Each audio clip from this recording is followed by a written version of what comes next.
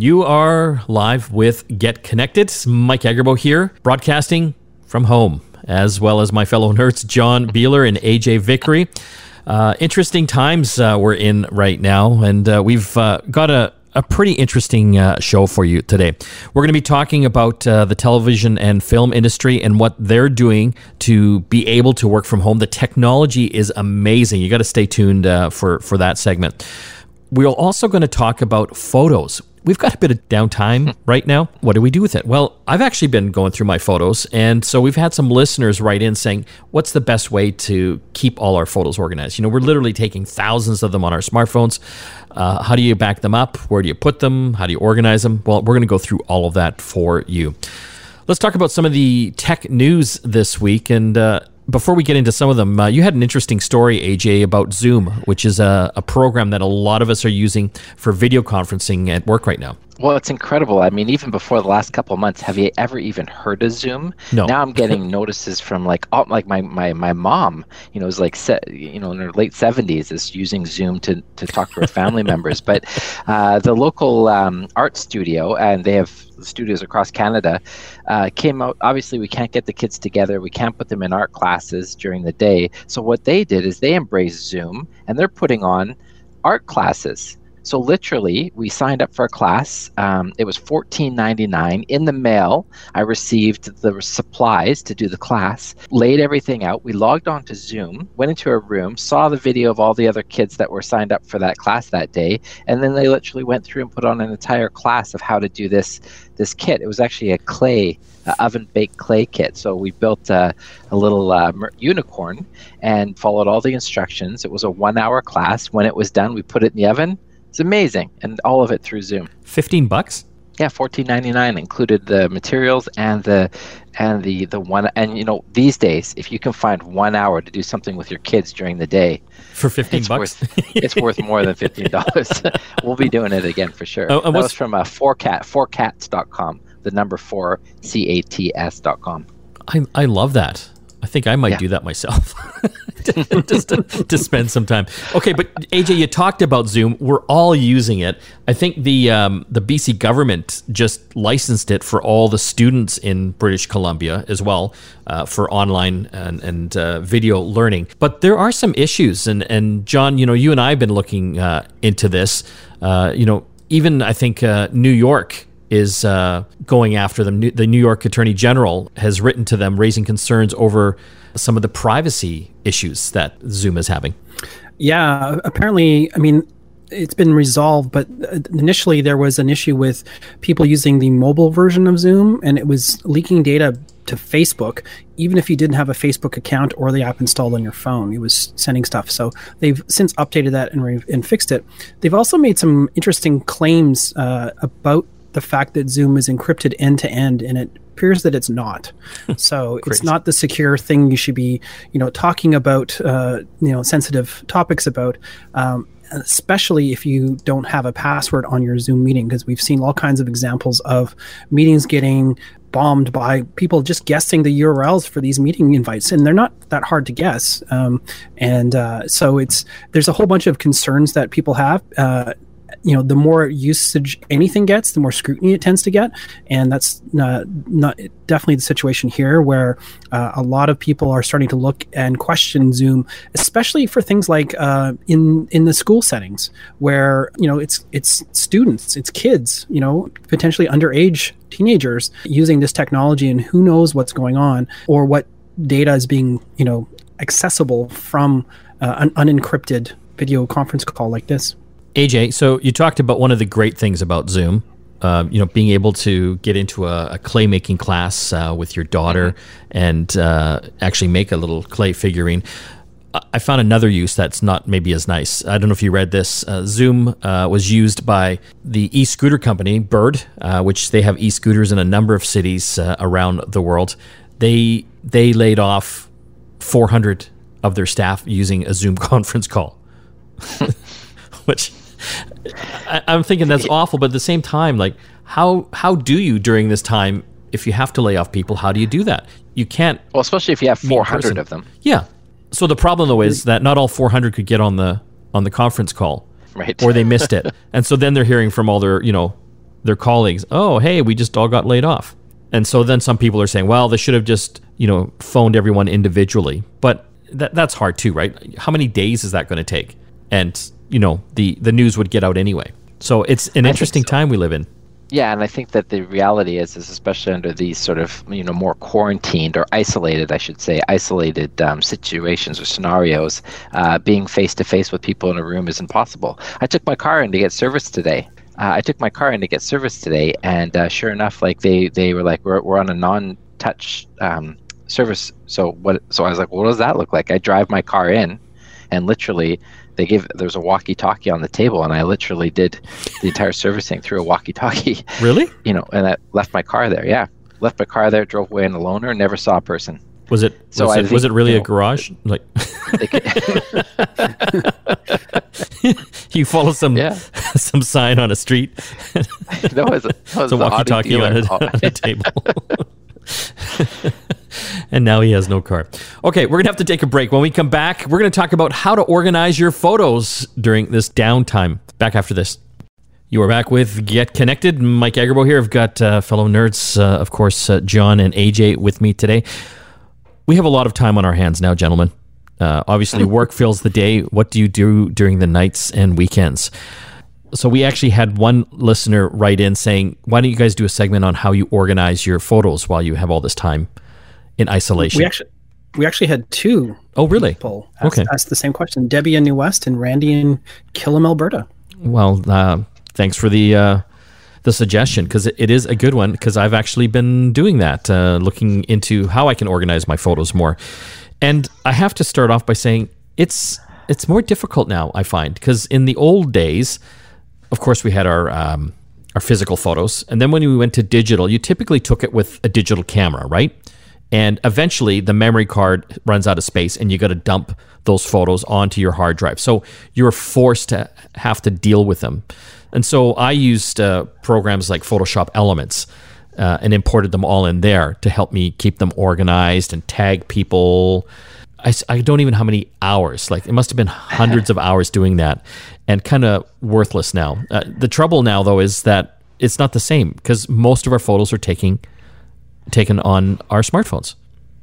And so I think I have like 15,000 photos on my iPhone.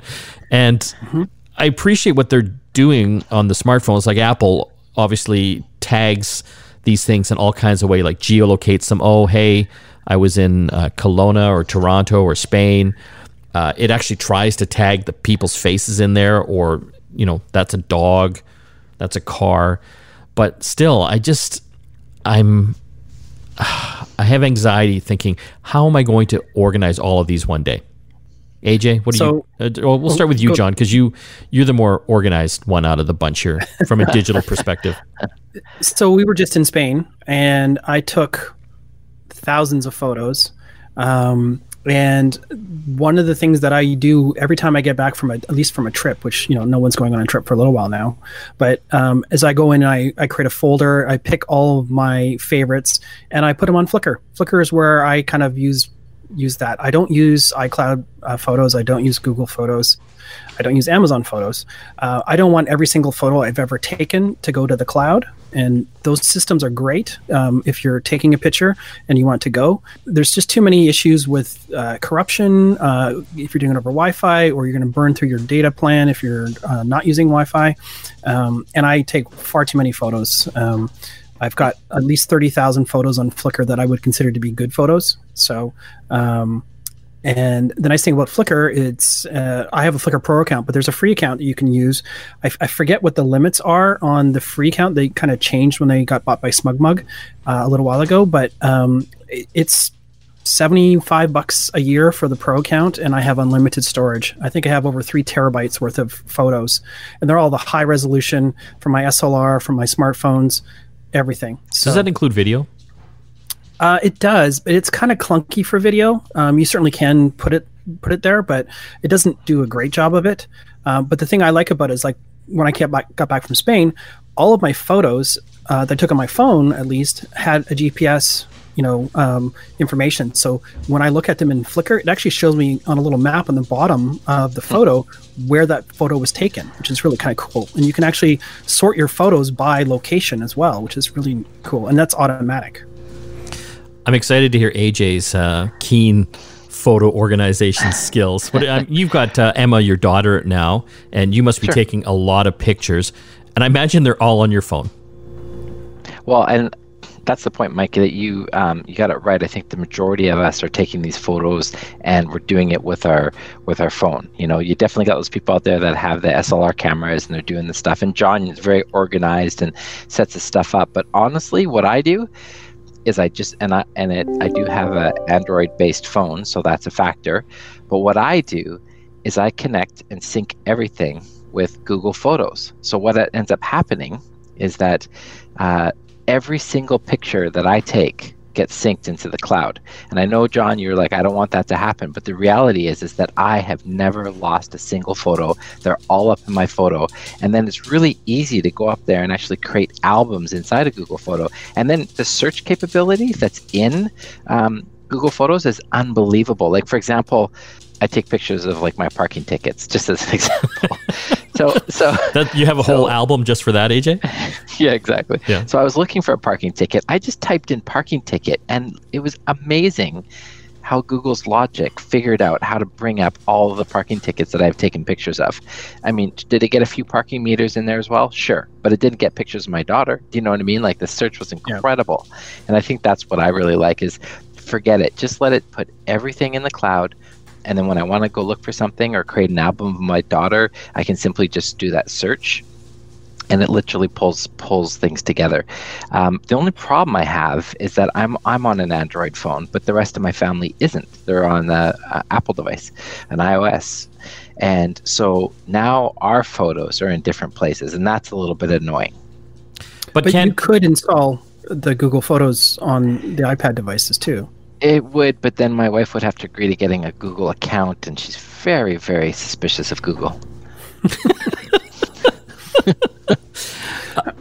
You touched on a key point there, though, AJ. I think one of the other things about these services, if you will, cloud or not cloud, is sharing them with other people, right? And having that ability to share it with the rest of your family or your friends and that kind of thing. And that quick findability is really important. I mean, even on my iPhone, it's gotten better over the years as Apple adds more features, just like on the Google side, where, it kind of recognizes and organizes, like it knows all my selfies, it knows all my portrait photos, like all those kinds of things, and creates albums for that. And then it, like Google, it creates a little video file of here's your highlights from last month or whatever.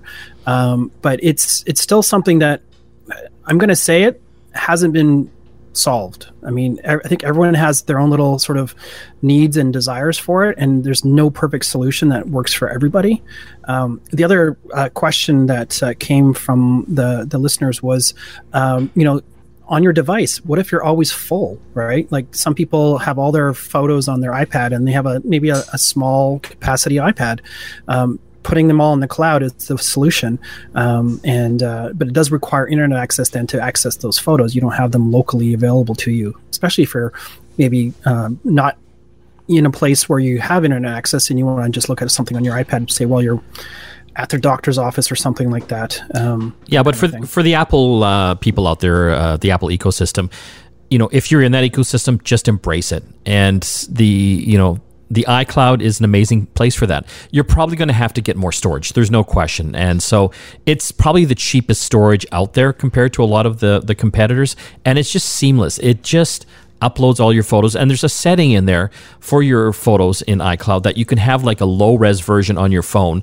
And on your phone, that low-res version still looks high-res. You know what I mean? It's just smaller. It'll keep the full high-res version up in the cloud if you ever need that one day to make a wall poster or something. But it's just so easy to manage all of that, and it takes care of that storage or capacity issue. If you don't have a lot of memory on your iPhone or your iPad, this solves it, because it'll just keep a low-res version on your device, and all the high-res copies of them will be up in the cloud for you. So you don't ever have to worry about that again. So I think the moral of this story is there's no silver bullet for organizing photos. Like, I can't think of one magical program that just covers everything. But to your point, AJ, Google Photos is fantastic because it's cross-platform, works on Android, works on your home computer, works on iPhones and iPads. And so the nice thing too is that it just automatically sucks all of the pictures off your different devices and computers and puts them up there and stores them for free, basically. And you want to talk about cheap storage. If you have to add storage, it's very inexpensive. So I would recommend to anyone, you got to have some type of cloud backup for your photos because that's just the world we live in. And I know some people are still paranoid about it, but you're just going to have to get past that, unfortunately. I mean, you can back up all your photos onto your hard drive and get an external hard drive. And I have that myself. I think my photos are backed up into 6 different things. My computer, my server. I have an external hard drive. I have iCloud. I have Google Photos. I have Amazon Prime Photos. If anything happens, they're somewhere. So again, if you're in the Apple world, iCloud is fantastic. AJ, I love Google Photos as well. And to your point, John, Flickr is fantastic because you even use them to integrate into your website as well easily. That's right, because you can embed them, you can share them publicly, you can even license them through Flickr if you take lots of photos that are worth licensing for stock photo purposes and Getty images and that kind of thing. But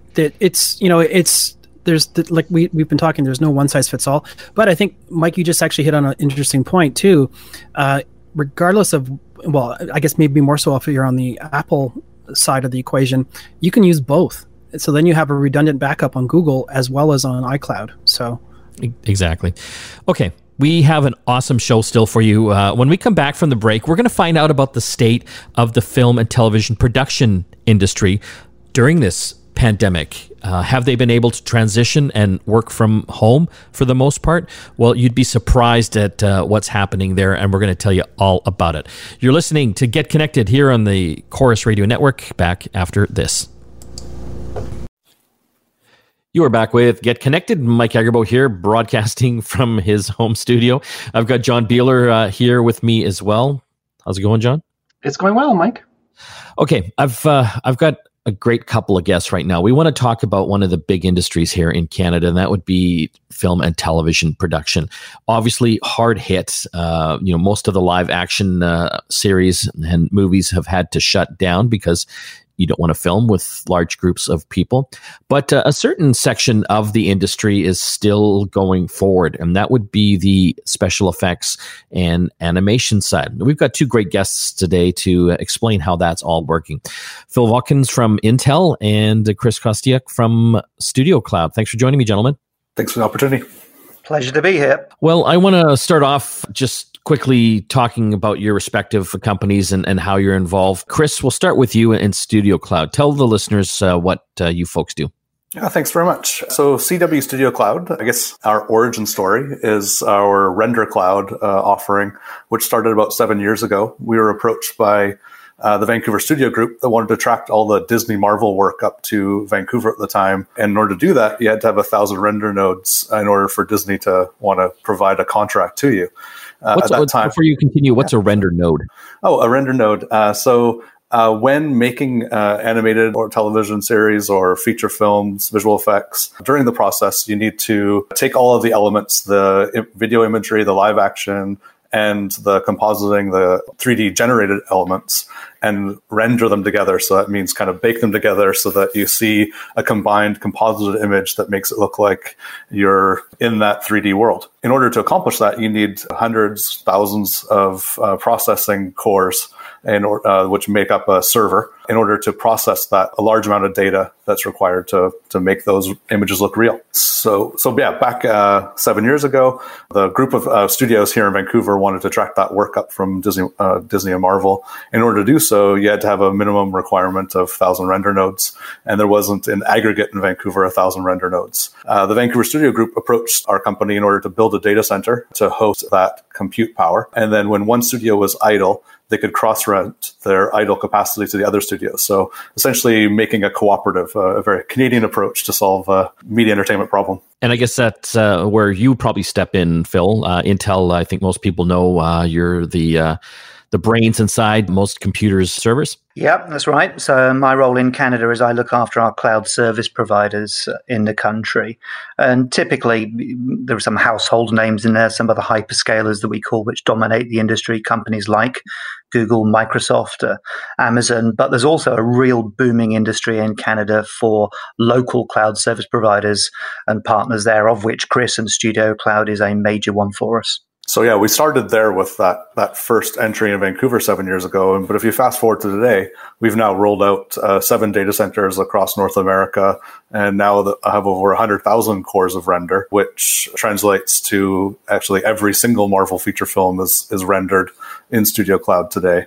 Not completely, but every show, not to mention a lot of the animated TV series like our kids are at home watching these days while we're working from home. So you've said there's these render cores all over North America. So if there is a studio and group of artists working in Vancouver or Toronto, are they necessarily accessing the ones in Canada, or can they be accessing ones in the US as well?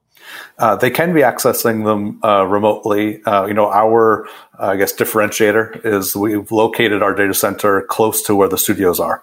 So then we help them connect over a dark fiber connection, which is a very large pipe of bandwidth, 10 gigabyte to 100 in some cases. And then we're providing options for multiple connections. But for the most part, our big differentiator is to make it look and feel like it was being rendered or processed on their premises. So they don't have to change any of their pipeline. So just so I understand, during this pandemic right now, we all have to pretty well work from home.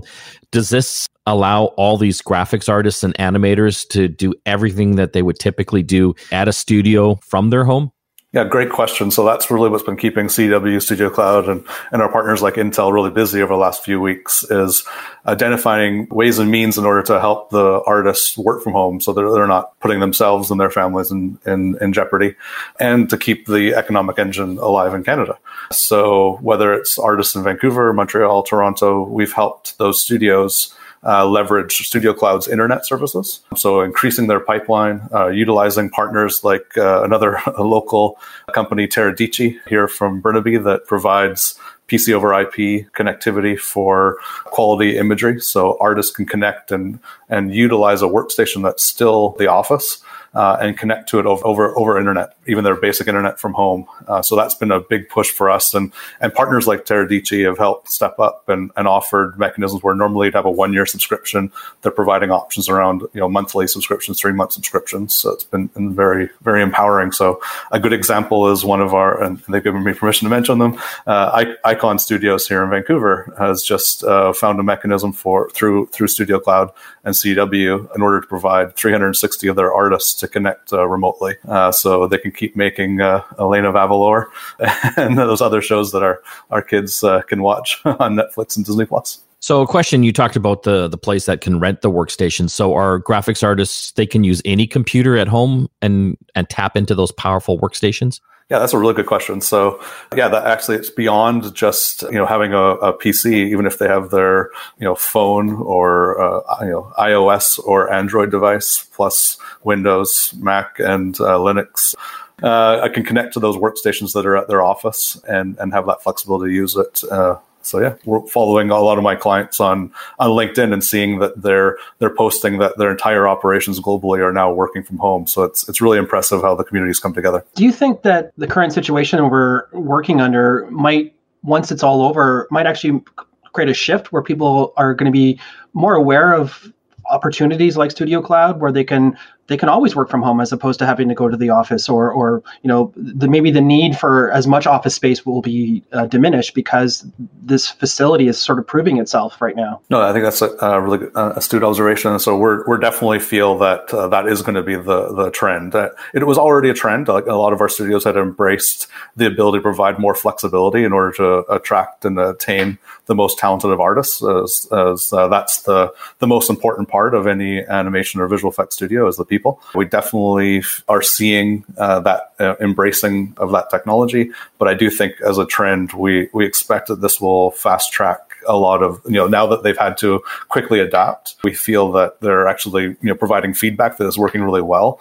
I think that the artists will continue to demand the flexibility to work from home. We're talking with the folks over at Intel and CW Studio Cloud and how they're keeping graphics artists and visual effects folks working here in Canada. When we come back, we'll explore the sheer power needed to make all of that happen. You're listening to Get Connected here on the Corus Radio Network. Back after this. You are back with Get Connected. Mike Agerbo here with John Beeler. We've been talking about TV and film production in Canada here during the pandemic. Again, a lot of the shooting has had to stop because you don't want large groups of people getting together. But animators and visual effects folks are able to work from home. We've got Chris Kostyuk from CDW Studio Cloud and Phil Watkins from Intel.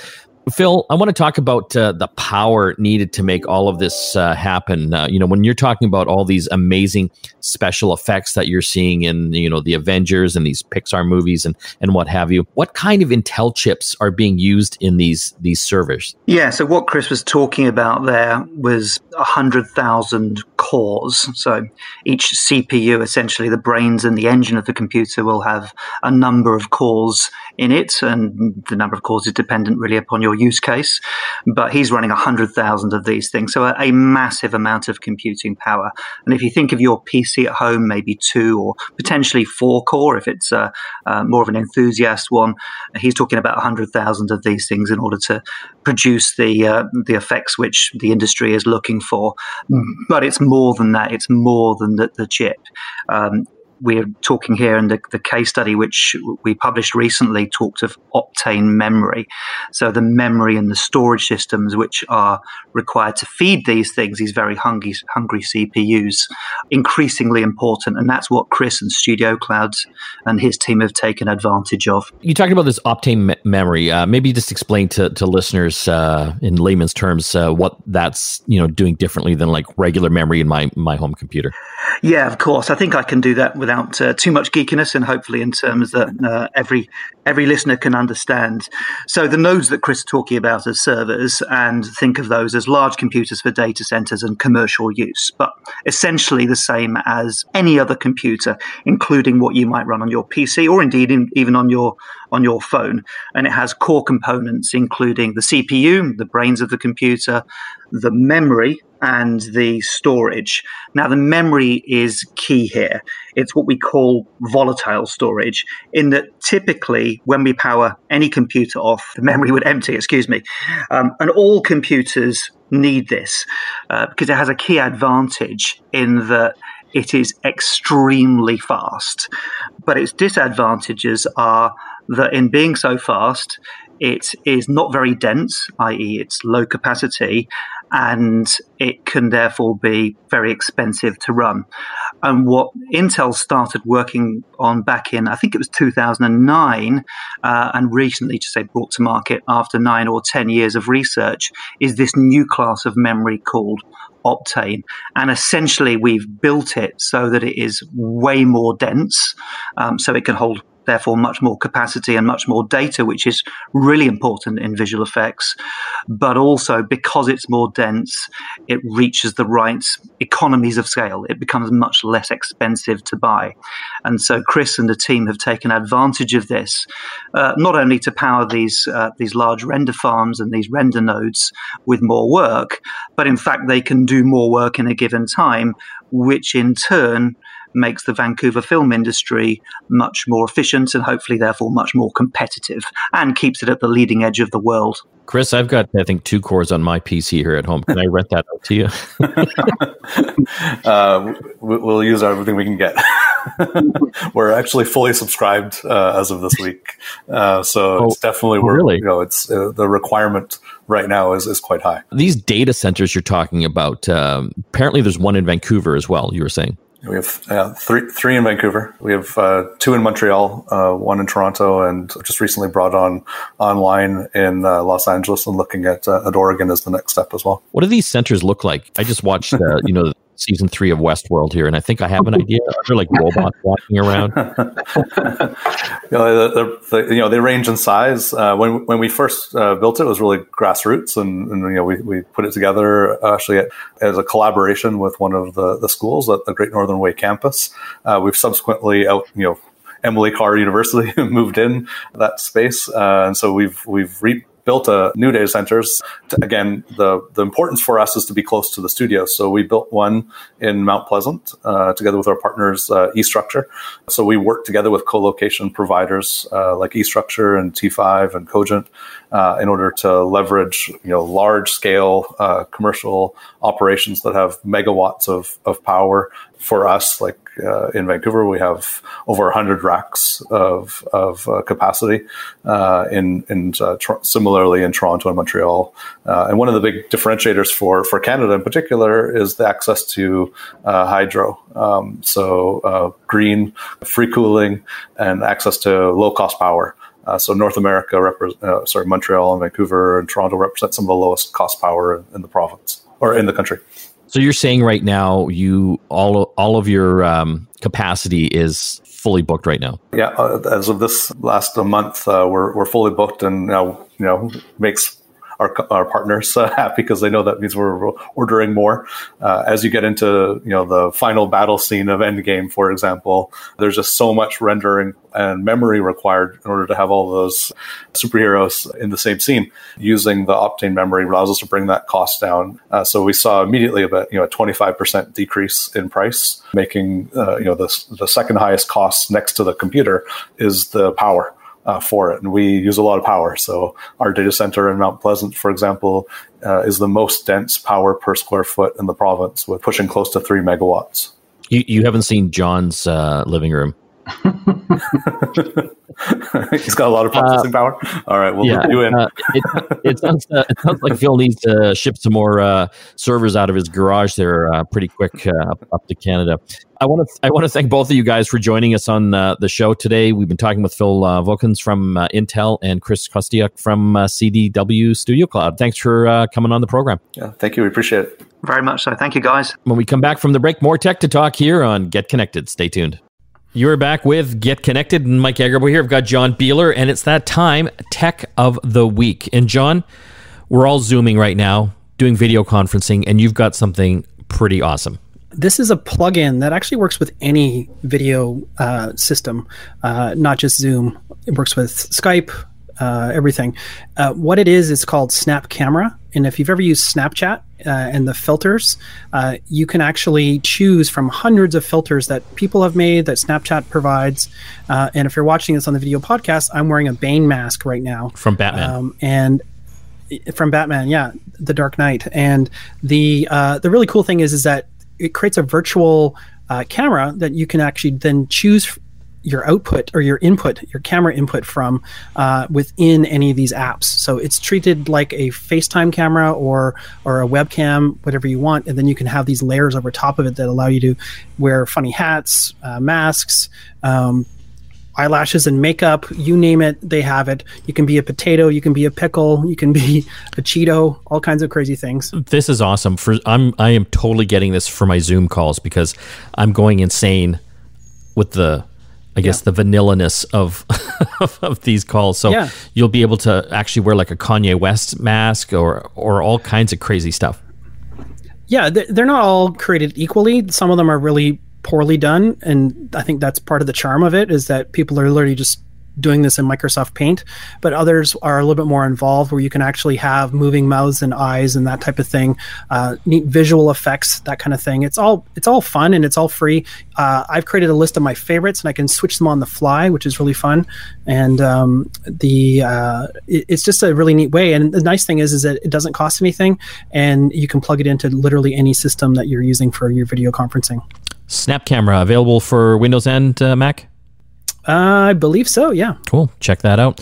Okay, tomorrow on the App Show, our sister show coming up on Global News Radio, CKNW 980, I think at 10 a.m. Sunday morning, We will be doing Zoom hacks. We're all using video conferencing software. Zoom is one of the more popular ones. We're going to tell you how to make the most of it, how to look the best, how to actually work those backgrounds, video backgrounds, photos, and so much more. And again, that's coming up on the App Show tomorrow. I want to thank everyone that puts the show together. John, Stephen, Christina, Paul, and Nigel. Thanks for joining us. We'll see you again next time.